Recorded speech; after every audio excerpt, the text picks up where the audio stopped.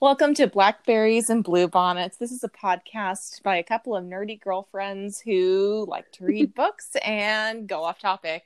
We hope you enjoy today's episode. My name is Lizzie. I reside in Texas, so I am the Bluebonnet component of our duo. I am a mom of 3 little boys and married for 10 years. I never know how to do these introductions because I mean Me neither. Well, I am Jackie. I am the Blackberries component, which is the state fruit of Alabama. I am the mother of 4 children, 3 girls, 1 boy, also married for 10 years. We actually we didn't celebrate because there's too many things to celebrate now. The 13th anniversary of his proposal was last week. So yeah, I never remember. If it weren't for Facebook memories, I would have just been like, it was someday, like at the end of February. I don't remember. So it was not Valentine's Day. So it wasn't that level of cheese. No, it was not. He was not that cheesy. I think he knew me well enough by then that I did not. Don't do the Valentine's Day proposal. But yeah, so yeah, that was last week. I don't know, this week has been a blur. I think it was maybe Monday. I'm trying to think. Where are we at as far as numbers? So does that mean the 25th? No, I'm thinking years. Wait, did you get engaged in 2008?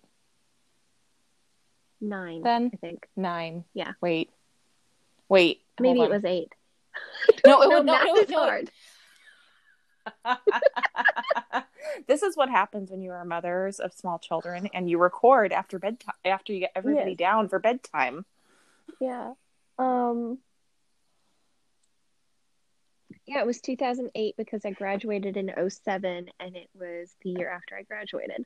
Yeah, see, I got engaged in the year we had a very fast engagement by a lot of people's standards, not if you're FLDS. I've been consuming a lot of that type of media lately. Anyway, that's another topic. No, but we also, so that means my husband will have proposed 13 years ago this coming December, not this past December. Because our 12th anniversary is this August. So you've been married 11 years, Lizzie, not 10. I know. I just realized that. Oh. Because I got married in 2009. Yes, math is hard. Yeah, I'm glad we got married in 2010 because that makes remembering how long we've been married very easy. Yeah. Very easy. Very convenient. So anyway, I don't remember where we left off because we went through the snowpocalypse. You much more so than me. Oh my gosh. Yeah, no kidding. So obviously as us recording this will be up in a couple of weeks just because life happens and we're trying to get a backlog of episodes before we start posting. But as of tonight recording, this time last week I was just getting power back. Wow.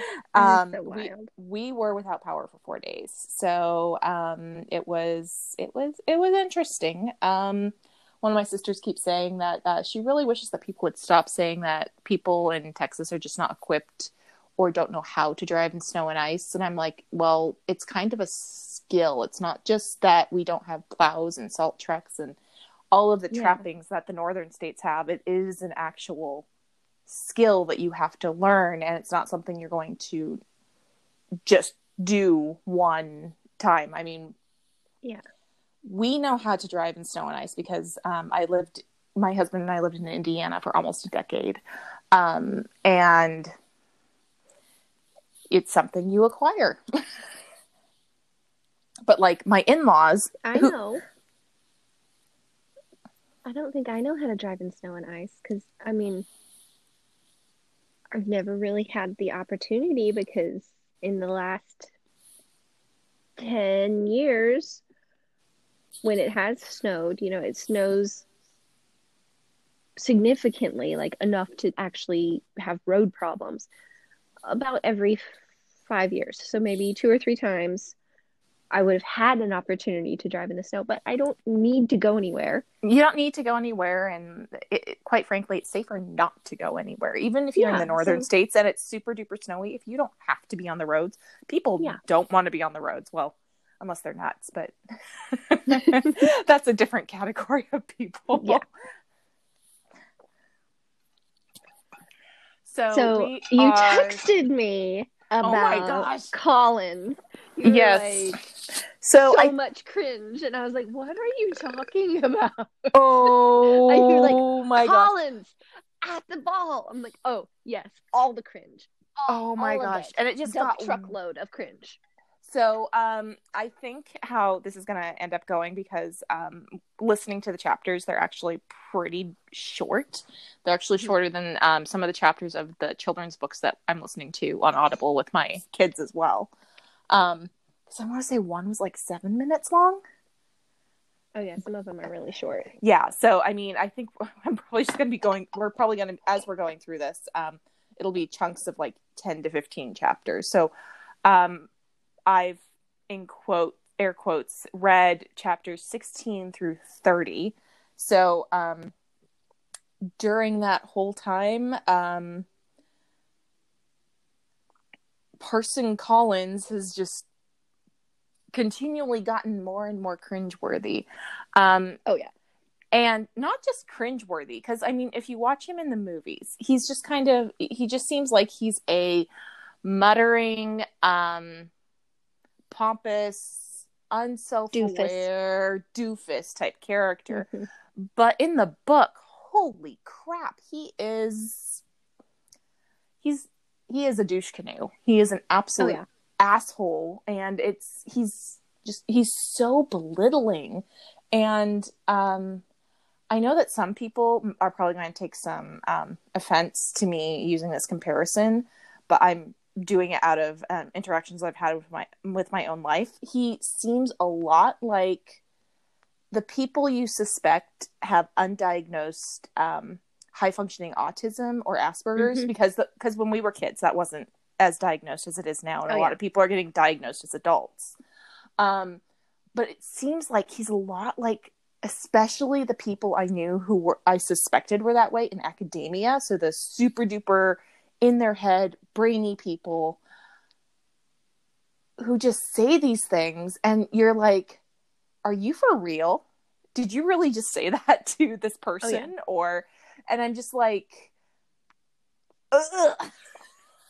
And you're not the only one to feel that way. Like, that is discussed by other people that go through Pride and Prejudice. Like, he is just so out of touch with the social norms and just how to be a person, like how to talk to a girl, and how to, more importantly, listen to anyone who's talking, and to read social cues. Like, he is just so out of touch with what's normal, and so in his head about being holy and proper, and how he has the patronage of the Lady Catherine de Bourgh.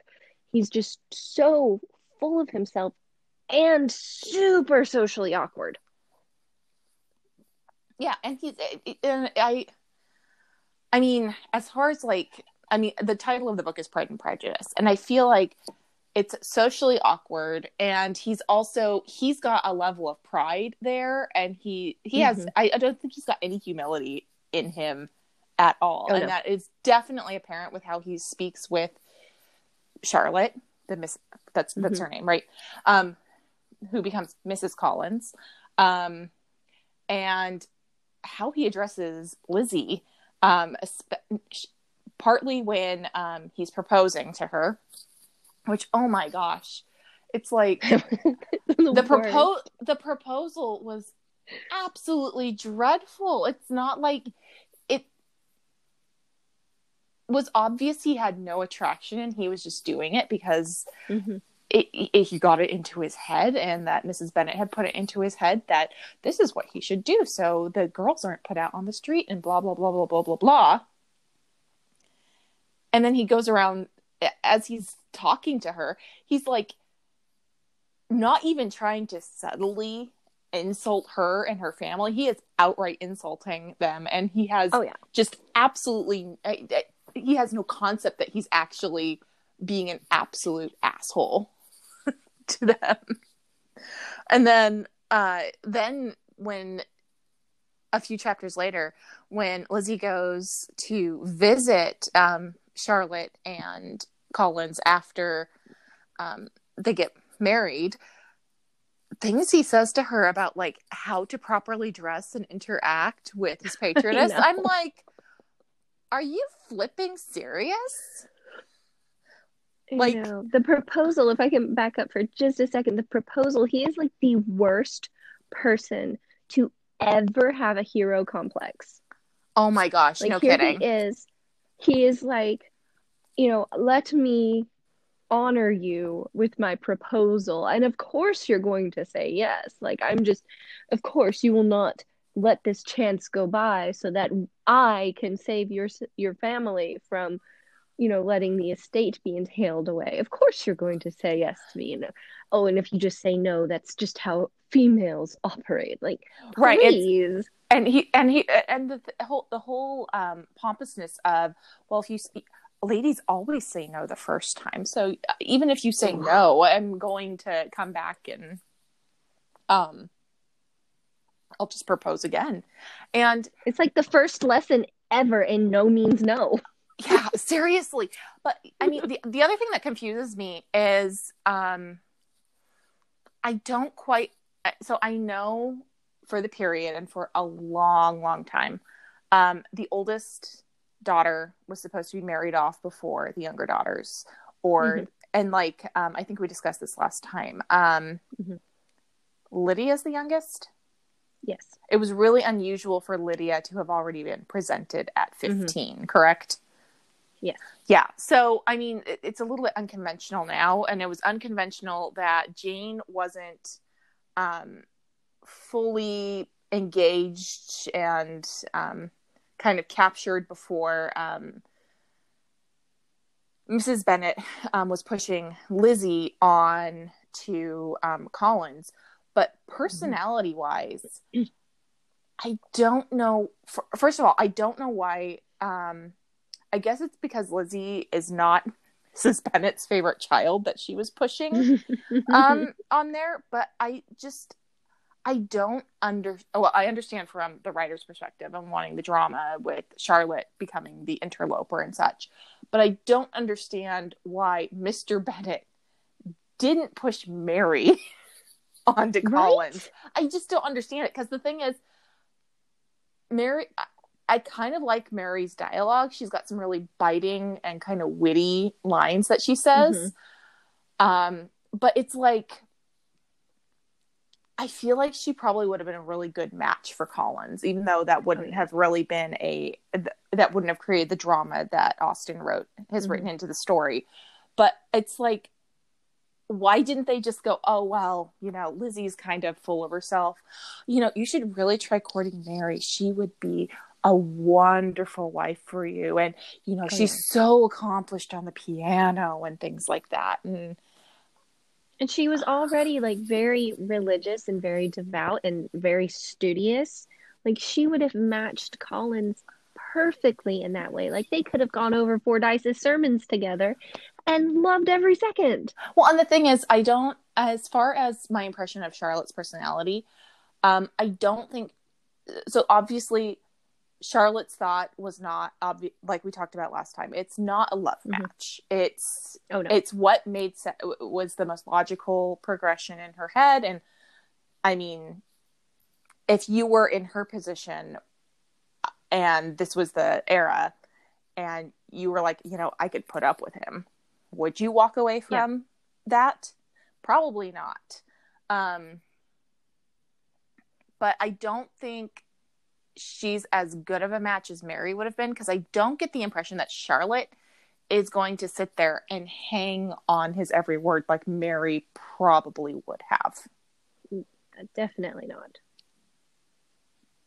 And I wonder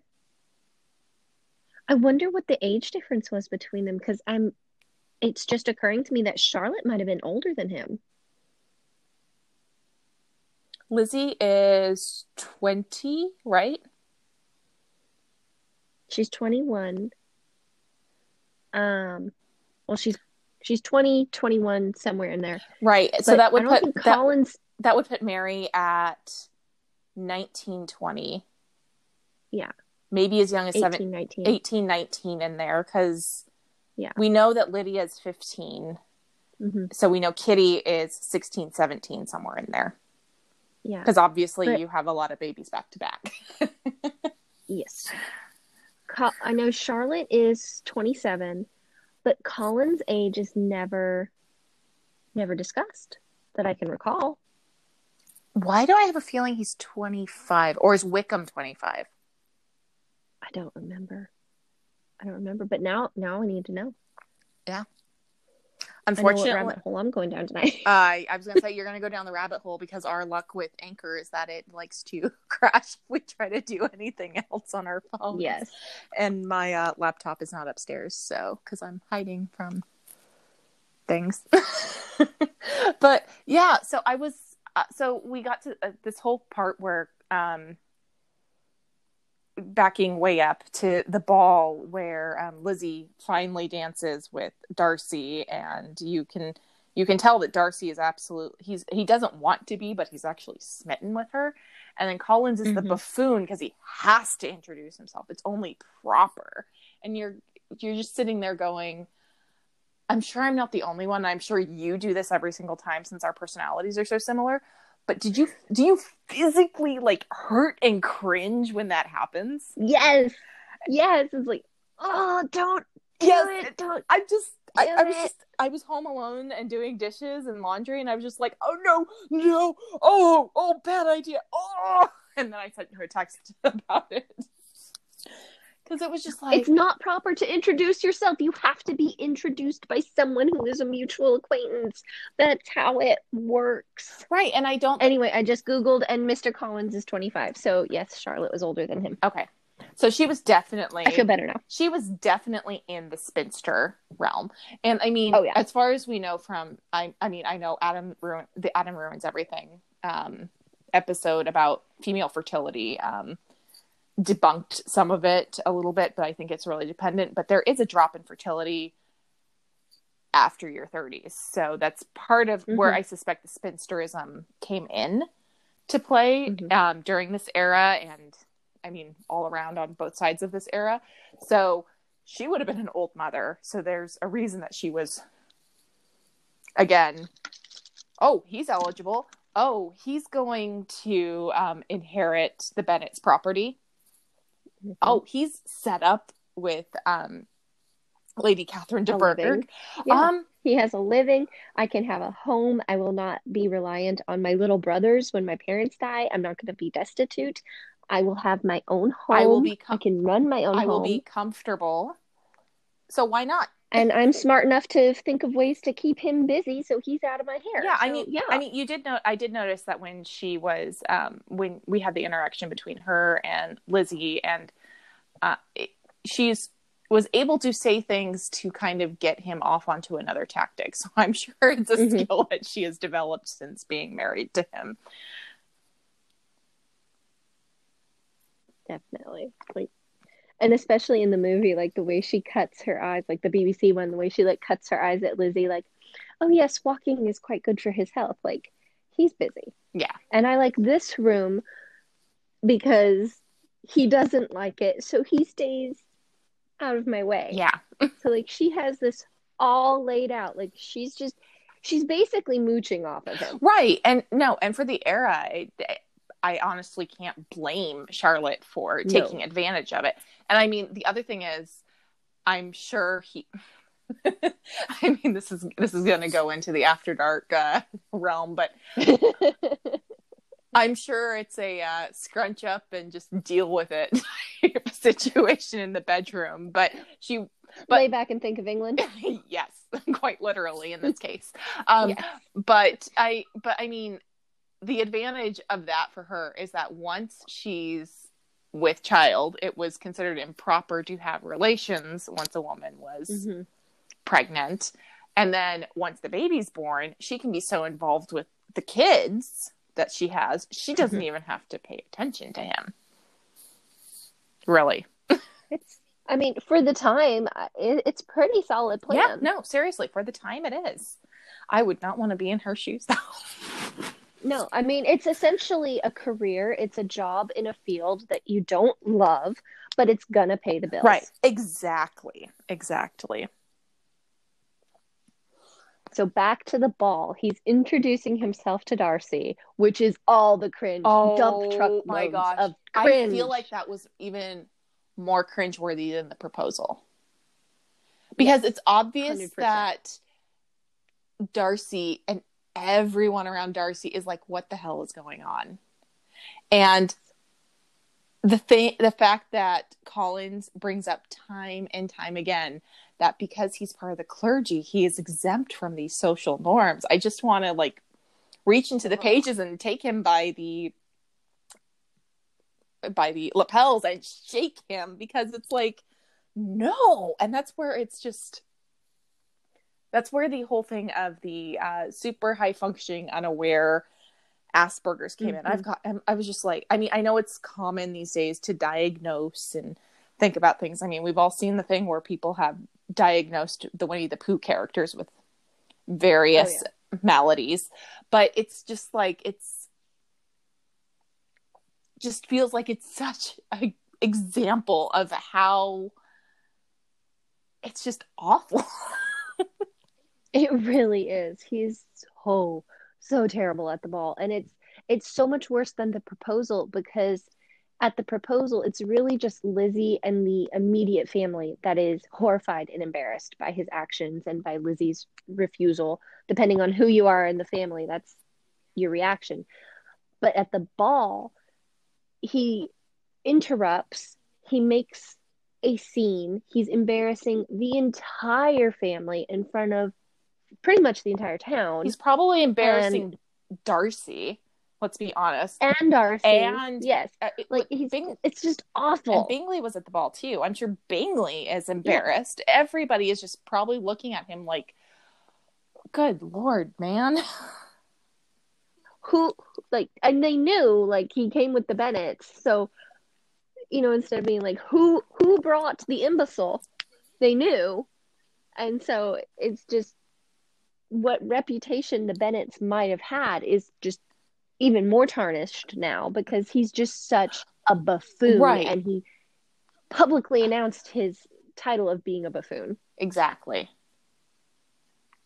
So, did I pick up between the conversations where Lizzie was talking with Wickham in this part of the book, that because Wickham tells her, which I think is probably an outright bold-faced lie, that he was supposed to get the parsonage that Collins ended up getting assigned. No, he was supposed to get, from my understanding, he was supposed to get the parsonage for Pemberley. Okay. He was supposed to, dedicate his life to the church and become a parson and have the living at Pemberley. Okay, because it just seemed like when, I can't remember the line, and this is the disadvantage of listening to an audiobook instead of doing a paper book, because I can't make notes. I felt like there was a line where Collins introduced himself somehow. I guess it was when they would have gone to town to see her aunt and uncle. Because Collins went with them and they had Wickham over to dine with the aunt and the uncle.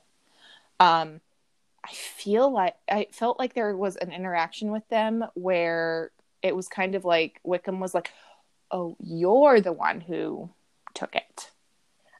No, I think the the exchange was more along the lines of, at least how I recall, and it's been a minute since I listened to that part of the book. When they are introduced, and then Wickham is talking to Lizzie, and he says, I was supposed to have the same living. Like I was supposed to have the same career Oh, he okay, has. okay. So it's a jealousy that this absolute idiot of a man has got the living that Wickham was supposed to have.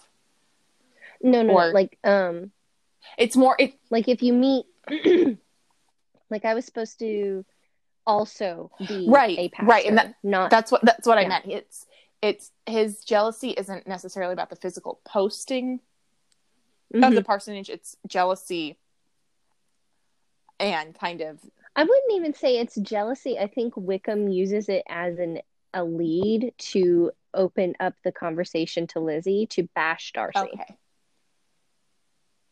Like that's what I was supposed to be, but instead I'm a lowly foot soldier with no living, all because Darcy shit on me.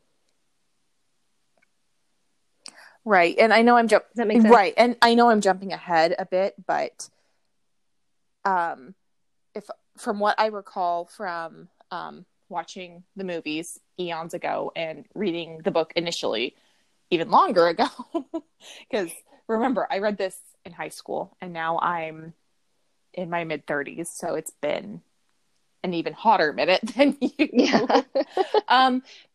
If I remember right, it had to do him falling from grace had to do with him being improper with the Miss Darcy.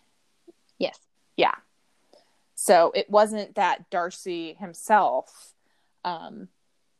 didn't necessarily think that he deserved it. It's his own actions made it. Oh yeah, it's his own actions. He like, and this is technically spoilers, but since we're on the conversation, Darcy didn't deny the living. Wickham said, no, thank you, let me have the money. And then he went and blew it and then came crawling back wanting more. And when Darcy wouldn't give him more, well, then he was just up a creek without a paddle and he had to become a foot soldier. But before that, he tried to woo Georgiana, Miss Darcy, and failed miserably, thank goodness. Yeah. Unfortunately, that didn't work for one of the younger Bennet girls. Yeah, but yeah, that's not the story he tells Lizzie. Because no, it's not, because it wouldn't be advantageous for him to tell her that. Because by all accounts, he is a con artist. Oh yeah, he's like gorgeous. He knows how to woo a woman, and honestly, like I love Lizzie. Like I identify with Lizzie. I love Lizzie so much. And I love you, Lizzie. But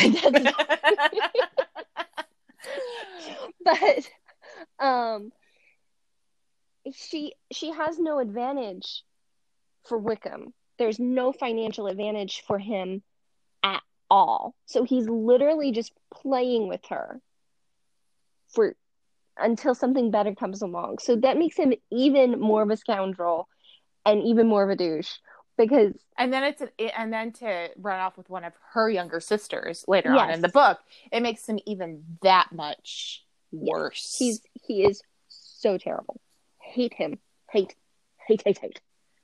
Now I kind of want to watch. I've got the DVD for Pride and Prejudice and Zombies, and I don't remember if Wickham turns into a zombie at the end or not. I have never read that, and I've never seen it, so we're gonna have to do that. Yes, after we finish this, we're gonna have to take a side quest and enter Pride and Prejudice and Zombies, and yeah.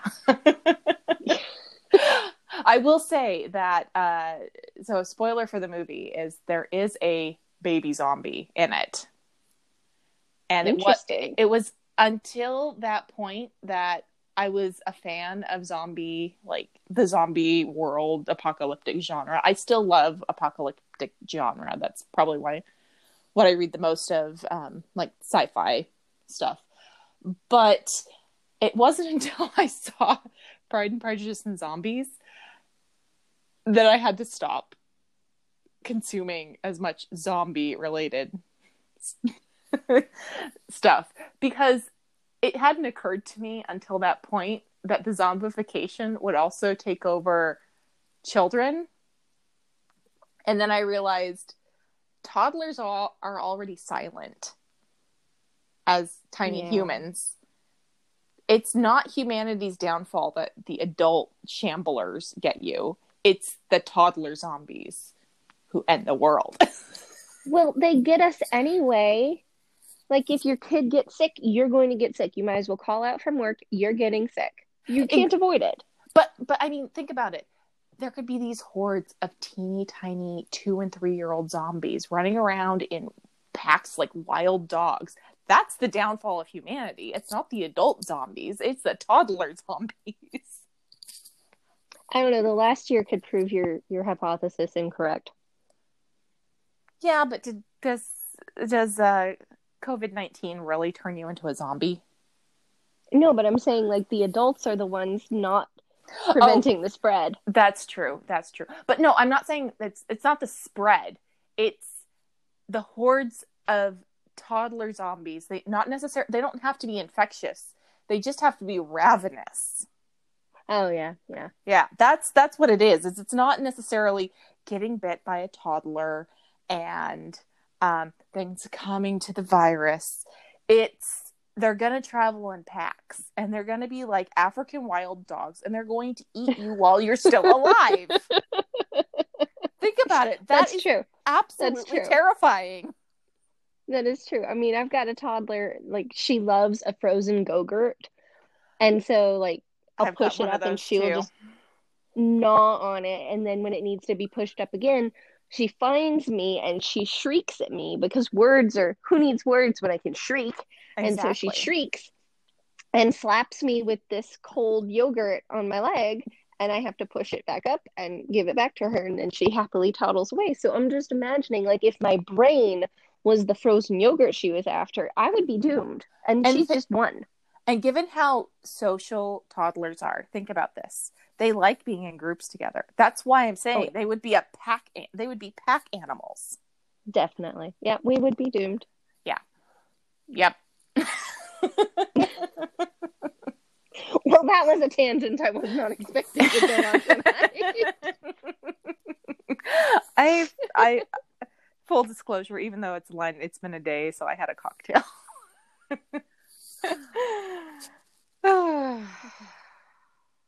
So Wickham's the worst. Collins is the worst. I'm not sure. I mean, I might decide, as of right now, my most hated character is Collins. We'll see if Wickham takes his place as I get further into the book. My favorite characters I still like Darcy. Mm-hmm. He's awkward, but not in the completely socially unaware, I'm a buffoon way that Collins is. It's the awkward of, oh my gosh, this girl is really pretty. Oh my gosh, she's really smart and witty. I've never encountered this before. I don't know how to she's not afraid of him. Exactly. She's not intimidated by him, so she's gonna give it to him like he has never gotten it. She also does not care about his money, which is also, she does not care. Which is also new for him. So he's insanely attracted to Lizzie, but and I think because of how much time she spends thinking about him, and obviously talking about him, and we know that they get together in the end, she really likes him too, but she's not going to admit it to herself yet. Oh yeah, she doesn't know she likes him, but she likes him. Yeah, exactly. And I have a feeling, listening to just other people talk to her, especially Jane knows that they're going to pair off. But Jane's the older sister who's not going to say anything, because she's also kind of busy with her infatuation with Bingley. Bingley, yes. Too many B names. Oh, that's the other thing that I'm too. Jane went to town, and Bingley's sister treated Jane like absolute garbage. Oh yeah. Oh my God. Caroline. Caroline. Caroline is just something else. She is. And terrible. She's something else because she thinks that Darcy is going to marry her in the end. Mm-hmm. And she's just determined that that she's got this whole plan for her life, and the whole plan of marrying up into older money. Mm-hmm. And It's really just, she's one of those. She's one of those. Go ahead. She's basically just a social climber. She's a Yeah, calculating social climber. The catty, two-faced mean girl in every high school pop culture movie. She's Regina George. She is Regina George. She is Regina George. Because she's just so terrible. Like, oh, we just love Jane and, well, Miss Eliza, she's okay. But then Jane comes to town and yeah. Go ahead. And I know it's just a sticking point for me, but when they refer to her as Eliza, I'm like, does she really like that? Does she really like being referred to as Eliza? Because the thing is, for years, people had tried to call me Beth and Betsy, and I don't like Beth. I don't like Betsy. The cutest thing is when I was nannying in Germany the first time, and because obviously I'm nannying in a foreign country, I'm trying to impart my language to the kids, so German-speaking kids, trying to get them to speak English. I was Yicky Beth or Yicky Bethy, which is adorable when it comes out of the mouth of a 3-year-old, but I'm not a Beth and I'm not a Betsy. So the fact that her family calls her Lizzie and she refers to herself as Lizzie and her friends call her Lizzie, when I feel like it's a slight, and Caroline knows that it's a slight to refer to her as Eliza. Yeah. And I know this is before, I should look this up. The whole My Fair Lady with Eliza. No, this would be before that. But because of Eliza Doolittle in that. And if it was contemporary, I could see how that would be like a reference to another piece of literature as it being a slight and what that they thought of. Well, no, she does think of Lizzie in that way, that she's just this unrefined country girl, even though she's part of the upper middle class. Yep. And has been presented to court and all of those things that went with being upper middle class in Regency era England. Mm-hmm. Yeah, it's totally just a little socialite dig at Lizzie because it's technically polite. She's not calling Lizzie anything nasty, but Lizzie never introduced herself as Eliza. She never told Caroline to call her Eliza. It's totally Caroline just being like, oh, your name is so long, I'm just gonna call you this. Like if I went around introducing myself as Jacqueline and somebody's like, I'm just gonna call you Lynn. Yeah, exactly. No, that's not my name. Don't do that. Yep. Or like one of my grandmothers went by Kathy, short for Kathleen, but that was her middle name. So she always knew if people were trying to solicit because her first name was Lynn. So they would know if someone called and said, "Can I please speak with Mrs. Lynn Rinaldi?" She'd be like, "Oh, she's not available right now." I get people that call for Jacques. Like, there's nobody here by that name. And I'm laughing. Because there's not. I am laughing my butt off because of our inside joke. Right. I know. Which I guess now we have to explain. We don't have to explain. It can be our inside joke. Let them wonder. We'll get more subscribers. There we go. If you want to find out why Jackie being referred to as Jacques is so funny to us, we'll reveal it after we finish discussing Pride and Prejudice, because yes, we go. It is hysterical. It is. I love it so much. Funny. So funny. So where did you end? What, I forget which chapter you said, 30 something? I think I ended at 30. Let me see if this will behave and let me look at Audible so I can see where I am at. So far, so good. As long as it doesn't hit play, we'll be good. Yeah. I don't think it would pick it up. Book details. Because I know it's been a while because you stopped listening after like the whole Colin Yeah, saga, and that was so that you could still be incensed about it. Yes, because I didn't want to like mix things because it was just like this whole big and then what did someone refer to it that made me laugh really hard? Apparently a bunch of Texans are referring to it as Snowvid 21. Oh, that's funny. That is funny. If you are completely unaware or have forgotten what happened, basically the state of Texas shut down for a week. And parts of it are still shut down. So, oh wow, I didn't know that. Yeah, there are some parts that still do not have water. Wow, It's dumb. Oh wait, do I need to say view in library to see my status? Out of 11, I think I'm about a third of the way through. Because it says it's an 11-hour plus book, and I have 6 hours and 43 minutes left. I know I stopped around chapter 30. I think Lizzie, either Jane came home or Lizzie was going to Jane in town. So I had I had gone to the end of the Collins saga chunk. right. And then gotten to Jane going to town. And then the last thing I remember is Caroline finally gracing Jane with her presence. So like, so coldly, so I'm only doing this because I technically have to.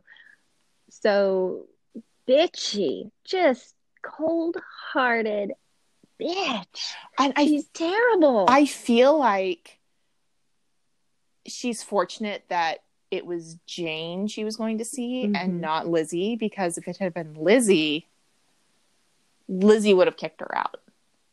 Oh yeah. But I'm done with your games, you two-facer, and get out. Yeah, pretty much. But see, Caroline's hoping for an inter-family marriage. She wants to marry Darcy, and she wants her brother to marry Georgiana. Exactly, because then everything will be tied up. And I don't know how that makes sense in her head too, because I have a feeling that she's thinking, well, if like she would want to keep it in the family, but they would be first cousins all the way around, so there's no way that those two cousins could marry, correct? Because we talked about this in the last episode. They refer to in Downton Abbey, they refer to Matthew as their cousin, but he's like something like a third cousin 4 times removed or something crazy like that. It's not a first or even a second cousin relationship. Yeah. Because it was probably... I looked at the family tree once because I got curious about it, but that again was when my 3-year-old was an infant, because Downton Abbey was my maternity leave binge. I don't think Caroline is thinking about the marriages as like a legacy. I think she's thinking in the short term, the immediate acquiring of wealth and title, like not title, but really combining, being able to combine assets somehow. And then, Bingley, she wants her brother to prosper, and she probably knows that Georgiana gets 30,000 pounds upon her marriage. And so that would benefit her brother. And then if she marries Darcy, she knows she's going to be very well off. And so in that way, it would be all neat and tidy. And at that point, I don't think it would matter wealth-wise what their hypothetical children did. I don't think she's thinking about her children marrying her brother's children. She just wants the immediate acquisition of status.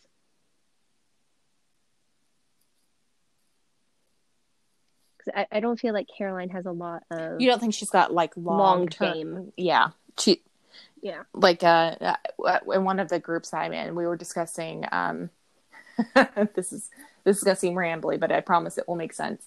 We were discussing the reason for someone like my age to get the COVID-19 vaccine, which I've gotten both doses, thank God. But the reason that someone like me who has a couple of heart conditions under my belt. That's why my last pregnancy was considered high risk, not just because of, and then wasn't just crazy because of COVID. It was crazy before COVID became a thing, because I was having to get EKGs monthly and extra ultrasounds and all of those types of things. But it's not me getting COVID that is the worry for us. It is me getting COVID and then having what people have dubbed long COVID, where you have lingering symptoms and you have lingering issues because of contracting COVID. And that's the entire reason for the vaccine. Even though I've got family members who, when I've mentioned, you know, we feel a lot better that I've gotten it, they're like, well, you can still get COVID. And I'm like, yes, but it's like the flu shot, where in the case of the flu shot, if they rolled the dice right and they got the right strains and you contract it, then you're going to be sick for 2 days instead of 3 weeks. Right. Or in my case, it may not prevent me from going to the ICU, but it could prevent my heart from tanking in the ICU. Right. So shoot me up, or I guess I've already been shot up, but I feel like that's kind of the same thing. Is she's not necessarily looking at the long COVID timeline. She's not looking at the long-term timeline, like you said. She's only looking at the immediate thing. Yep. Because she's a selfish, mean girl, and she sees Darcy. He's an attractive, very wealthy man, and that's what she wants. She wants arm candy and a heavy purse. And Pemberley, because she goes on and on about Pemberley. That's what she wants. And she wants her brother to benefit as well. She's just thinking about that.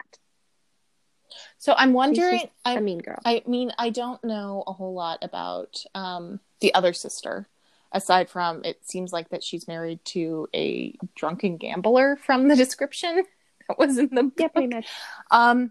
So I wonder if it's part of her scheming has been she's seen what happened with this match with her sister too, because I can't imagine that the other sister is joyful in her marriage. I mean, the guy seems like he's just kind of a lump on a log that you need to water with some alcoholic beverage every night.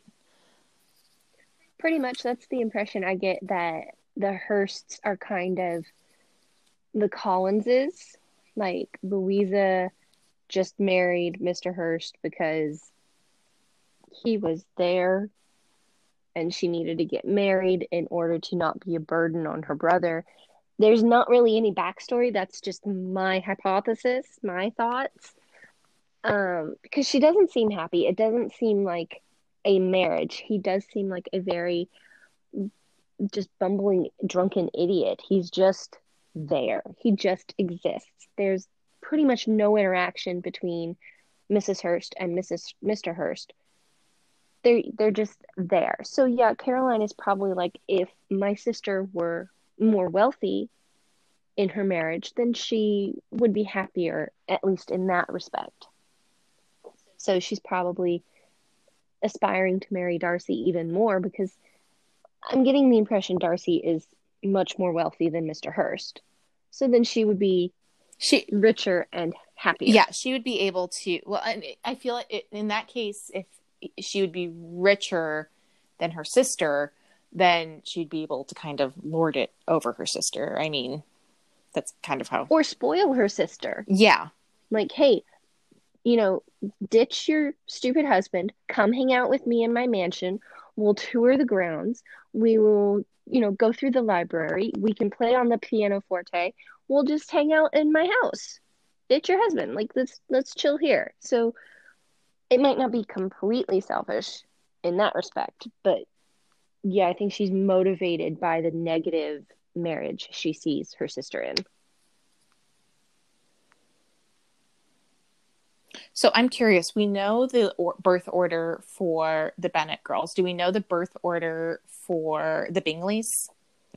Like, are the girls older than Mr. Bingley, or? I don't know for sure, but I think Louisa is the oldest, Mrs. Hurst, and then I think Caroline, and I think Charles is the baby. I'm seeing if I can Google it. I'm looking at it. Oh no, you're right. It does go Louisa, Caroline, and then Bingley himself. Yay! Okay, yeah, because I had a feeling with how they were talking about him. I mean, I know that 19th century, and I mean for the majority, and even in some cases today, the emphasis is put on the son. But I got the feeling just listening from how they talk that they've got the older sister mama bear stuff coming out with him. So, and the way, like, there's something about how they talk about Caroline is going to keep house for him. Like, I know that was a very common thing to have a woman in the household to direct the housekeeper, who would then direct the rest of the staff, like the butler and all the other servants. So that's pretty common in my head. Like Downton Abbey, like Cora would work with Mrs. Hughes and whatnot. So I understood that much, but the way they said it was just like, oh yeah, she's gonna live here until she's married because she's old. Well, and I mean, and even kind of thing, and even if it was younger, if in the case of if it had been younger sisters, so like, let's say that Lydia didn't marry Wickham or anything, it would have been their duty, and so it'll fall to Kitty and to Mary in this case. It would have been their duty to be the aunts who go and help the older married sisters with the children. So it's kind of how that whole world was set up. It could have been either young or older, but just the way I can't remember specifics, but the tone that was imparted, like it's hard for me to describe, just the tone of how it was communicated that Caroline was going to keep house for him. Something in there in between the lines was just like in an older sister kind of way, like he's just a baby, you know, he needs Caroline's help to maintain a house because he doesn't have a clue. Yeah. Even though if she had been younger than him, the role would have been the same. But just there was something intangible there in my brain. Yeah, that's what I got too. I mean, obviously I figured they talk about him and to him like he's the baby. Yeah. So, and he is. So yay, we were right. Yeah. So I did bring up the whole how much were Darcy and Bingley worth.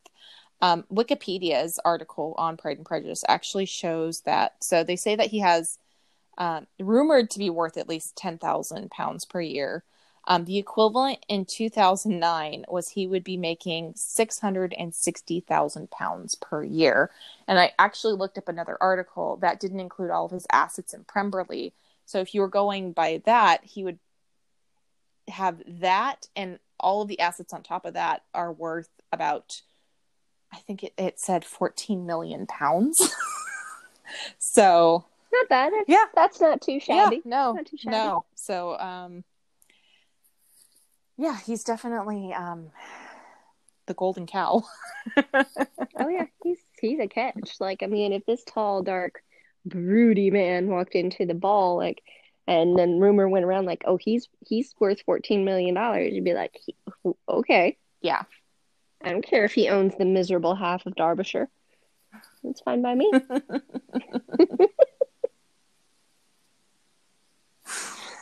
That was a play on a quote from the 2005 movie. I don't know if that registered. It didn't register, but yeah. So I do have to ask, do you like Colin Firth Darcy, or do you like the 2005 Darcy better? This was actually a question in the big group we're in on Facebook. And I kind of like mentioned our podcast that's up and coming. Like, I can't tag it yet because we're still working on it. And I didn't tag you because I didn't want you to read it and have like thoughts. So I didn't want your perception skewed. I have to keep you as clean a slate as possible. Well, I mean, I've seen both movies, so I have an opinion on that. But still, I like both movies because Siobhan tried to like egg me on into like a rant about the 2005 movie. I'm like, but I like them both. And she's like, oh, darn it. I thought I could get you going. Well, Siobhan and So I like I both. bonded because of neither of us are huge fans of Jane Austen. Yeah. But And she thought she could get me going. But I like them both. They both for different reasons. They both have different merits. Yes.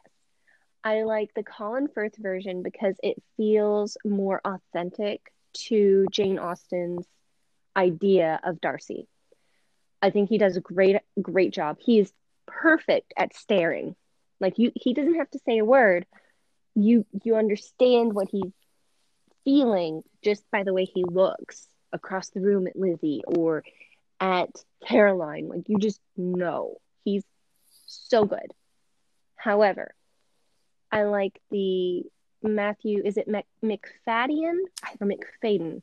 I don't remember how it's pronounced. I like the Matthew version. He is more believably awkward. He's also more my type as far as attractiveness. That's what I was going to say is I like Colin Firth as an actor, but I feel like the other is more of an embodiment of Darcy. And how I'm especially now that I'm rereading it as a older person who's got more life experience and who is married and all of that, I feel like he's a better embodiment of the character. As far as like the physicality of the character. Yes. He's also he emotes more than Colin Firth does. So you get kind of more of a raw look at his actual emotions, where Colin Firth, you just have to translate his stares, which if you're not familiar with the character, you're just like, why is this dude being a creep and staring all the time? But once you understand the character, you're like, oh, I get it. Like, I know what he's communicating in that stare. But with the 2005 version, it's just so much more open. Right. And I think that also has to do with the merits of the 2005 version being, is it 2.5 hours long? It's a fraction of the time that the miniseries was, obviously. Mm-hmm. So they had to do a lot more, like, they had to make the characters more. They had to peel away. They had to peel away some layers and make it so you got that immediately, versus you would have the time with the miniseries to go through and get to know and get the rhythm of each character. Yeah, exactly. So yeah, I like both versions. You know, if I need a Pride and Prejudice fix, I'll turn on the 2005 version. Plus, the soundtrack is amazing. Yes, it is. Love the soundtrack. Yes. But then if I really want to immerse myself and say all the lines, of course, I know like all the lines in both of them, so that doesn't really matter. But if I really want to get into it, I will put on the miniseries because they're both awesome. And, you know, some Austenites would probably hang me by my toenails for liking the 2005 version, but, you know, they can't break social distancing now, so I'm safe. You can, is it raccoons that are hanging out on your porch now, or who have been hanging out? You can just sick them on to any intruders. Or was it a possum or a skunk? I can't remember. I've had a skunk. I've had a skunk on my porch a couple of times, and I've had a possum on my porch a couple of times. And I did have a raccoon. I live in the middle of nowhere. They're my neighbors. Well, look at it this way: you can just sick the local wildlife. Snow White and yes, I'll go all Disney princess and just sick the wildlife on them and take that. That'd be fun. All right. Well, I think we've exhausted this chunk of the book as far as discussion. So I need to go start listening again. I got a job, so I've had a job. My actual first day was during Snowmageddon. Oh my God. Yeah, no, that was an interesting week to start a new job with no power and no internet. But I still got paid, so I'm Well, not going to it can only go up from exactly. here, right? It can only go up from here. So, but that said, I have to commute down to the office tomorrow, which means I'm going to have a nice chunk of time to listen to another chunk of the book. Yay! And you're really just cruising through it because we're not doing this chapter by chapter or 3 chapters at a time. We're just chunks. Yeah, I was fun. thinking about that. I was like, because you said that it's Pride and Podcast, or is that the name of the other one? Pod and Prejudice. Pod Prejudice.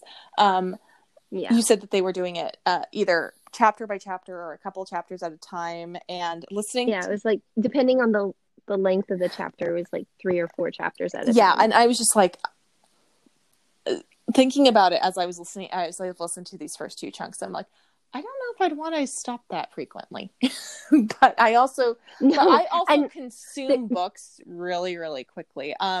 It's not a conventional Lenten thing, but I am reading. I finished Child 44, which was a really good book. We'll talk more about it off, and I'll see if you want to read it and maybe send it to you since I'm done with it. But my Lenten thing is reading Kirsten Lavransdatter by I can't think of her name right now. She's a Norwegian author, or is she Danish? Mm-hmm. I can't remember if she's Danish or Norwegian, but anyway, she it's this big, thick, epic tome, and I started it last year, actually at the beginning of the end times. And between that and a high-risk pregnancy and just all the chaos of last year, it felt like it was too heavy. But a lot of people have said that it's really even though it's a work of fiction, it's a really spiritually edifying book. So that's my Lenten thing, is to read through almost 1,200 pages of this big novel. So now, are you physically reading it, or are you doing the No, I audiobook? am physically reading it because actually for Christmas 2019, we do a thing where on St. Nicholas Day, everybody gets a book. Grown-ups too. So that was the book that my husband got me, which consisted of us all going to Half Price Books to pick books for the 2 children at the time, and me walking down the shelf and going, oh, I wanted to read that, and handing it, here's my St. Nicholas Day book.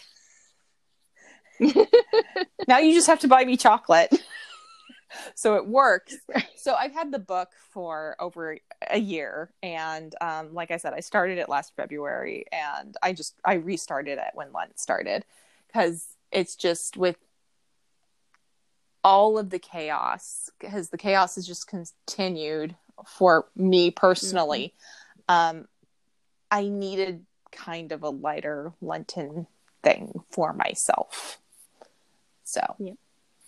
I think I tried listening to the audiobook around the same time last year. Like, I was going back and forth to the big town that we would go to homeschool co-op in. And so it was like a 45-minute drive one way. And so I was just consuming audiobooks left and right. And like, I asked for recommendations, and they're like, this is a long one. It's really, really good. And so I was like, okay, I'll try it. And then the fecal matter started to hit the rotary blades, and it was just too dark and too much of a downer. So I had I read a lot of books last year, and some of them were darker, but it's just something about this. And now that now that I'm going through it, I'm glad that I'm reading it this year instead of last year. So yeah. And I honestly, I know a lot of people, I know have listened to it on audiobook. I don't know if I'd want to read it on audiobook, but that's for a very particular reason. My husband is a medieval German philologist. So when I have questions about how things are pronounced or what the meaning might be, or questions about medieval Germanic cultures, I can just kick him and ask him about it. That's yeah. fun. Versus if I was listening to an audiobook. And convenient. Yeah, exactly. And the advantage of that is, well, at the audiobook, you get all the pronunciations and such. I can ask him to break it down for me a little bit, which I know is like a level of nerdity that not everybody does. But since I started learning German, and because of who I'm married to, it's just languages are kind of a nerd thing that I've acquired because they're fun. Specifically specifically Germanic languages, because the grammar makes a lot more sense in my head than the Romance languages ever did. I like to geek out about languages too. I follow at least one page on Facebook that posts like linguistic memes, and because I like, my sense of humor is always play on words. Mm-hmm. And so like the linguistic play on words, like this in Spanish translates to this in English. And there's a really funny joke that translates in English and Spanish, Portuguese, and maybe Italian too, about a cat, because cat in Spanish is It's gato. Yeah, and then purgatory also has gato in it, and then it also, like, that same working is in Portuguese, and then I think Italian too. Don't quote me on that, but it's one of my favorite things ever, because it's a play on words in multiple languages, and it thrills me in my little geeky heart. Does that also have a play on the film that we grew up with, All Dogs Go to Heaven? Because gato is in purgatory. I think so. I think that's it. Is all dogs go to heaven and cats go to purgatory. And something like that. I'll have to find it and send it to you. And to end that note, fire ants go to hell. Yes. Yes. All right. With that said, we need to probably wrap it up. Yes. And we will talk to you next time. Mm-hmm. Thank you for listening to Blackberries and Bluebonnets. Bluebonnets. We'll get the name down eventually. We will, because surely we'll be able to record more frequently, and we'll be able to remember the name of our own podcast. You mean I might not be without power for a week, so we won't have to go a week and a half between recording sessions? I mean, at least not due to a snowstorm. I cannot vouch for hurricanes and tornadoes. That's true. So, yeah. But we can, at least no more snowstorms, Here's hoping. I'm going to knock on wood. But anyway, please subscribe if you like what you hear, our rambling little tirades about literature and everything else.